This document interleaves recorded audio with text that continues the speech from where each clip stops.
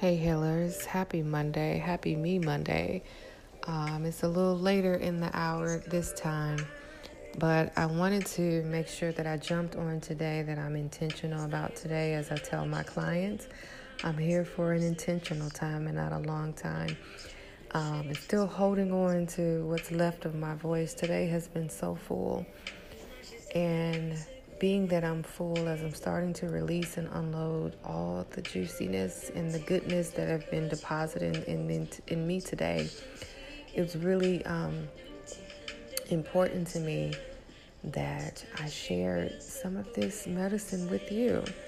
So, me Mondays I've coined as a day for you to become your own muse. It is also the day that I offer a masterclass.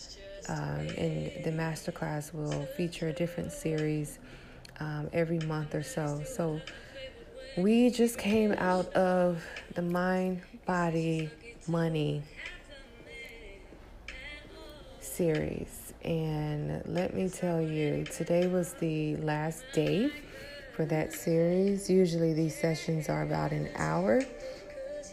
I kid you not, we were on this Zoom, what I call the Zen Zoom. We were in this space for 2.5 hours. My mama even showed up, y'all, in this space.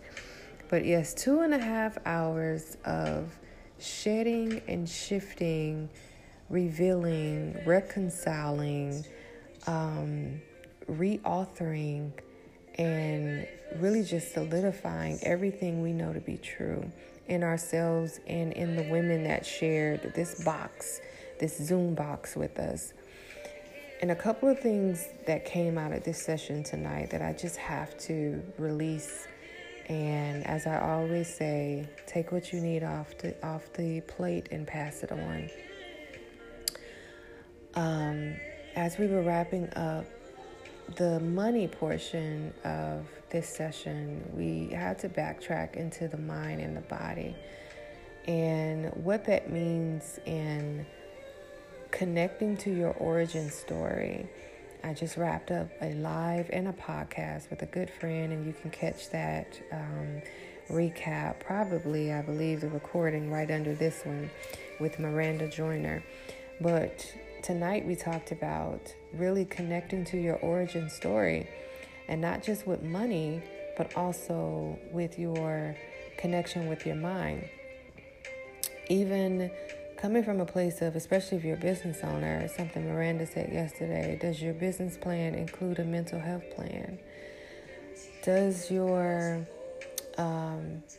any kind of life plan, your goals, your quantitative or qualitative, right, goals, does that include in any way how to measure what's happening with your mind, your nervous system, your cells in the body?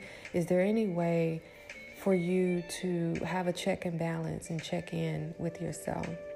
And then same question for your body. Does the way that you use your body in service to yourself and for others, especially if you do anything in service to others, if you're a nurse, if you are a practitioner by way of body work, right? What does that look like in cultivating a practice for yourself? Okay? And then the money piece. We spent a lot of time here tonight, but the interesting thing about it, we didn't really talk about the dollar and the financial, tangible money piece. We talked about currency as a whole and energetically what that means. What is energetic currency? What is the tangible and the intangible currency and these that I'm creating in the relationships, in my intimate relationships, in my business relationships, in the relationship that I have with myself? What is the energy exchange like?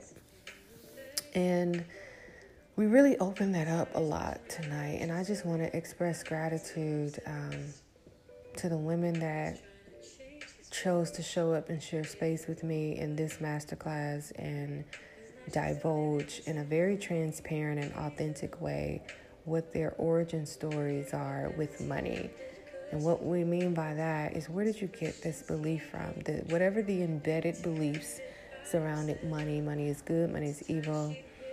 Don't spend too much or splurge. You can't go to your grave with money. All these things. What is this no sleep culture, right? Because you're grinding. Even the word grinding, I cringe at.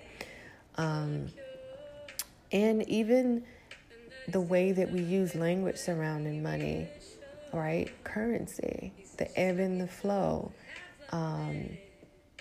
It's in some way, it's always pointing to the notion of water.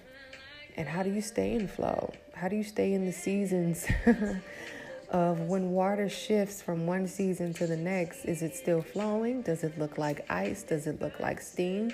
So apply that to your mind, body, and your money.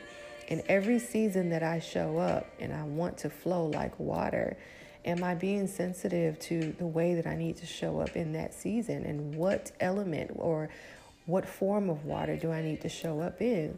So really being sensitive to the seasons where you are going to show up as ice. Things around you are going to be solid. They're going to take form and shape in a way where you have to literally anchor yourself in that.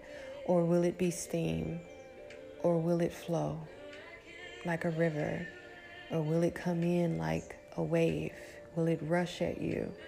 And being sensitive to know when to call in certain seasons in those forms and when to relinquish your control in the seasons when these forms come up. So there's so much more I can say, but I really just wanted to drop that piece off.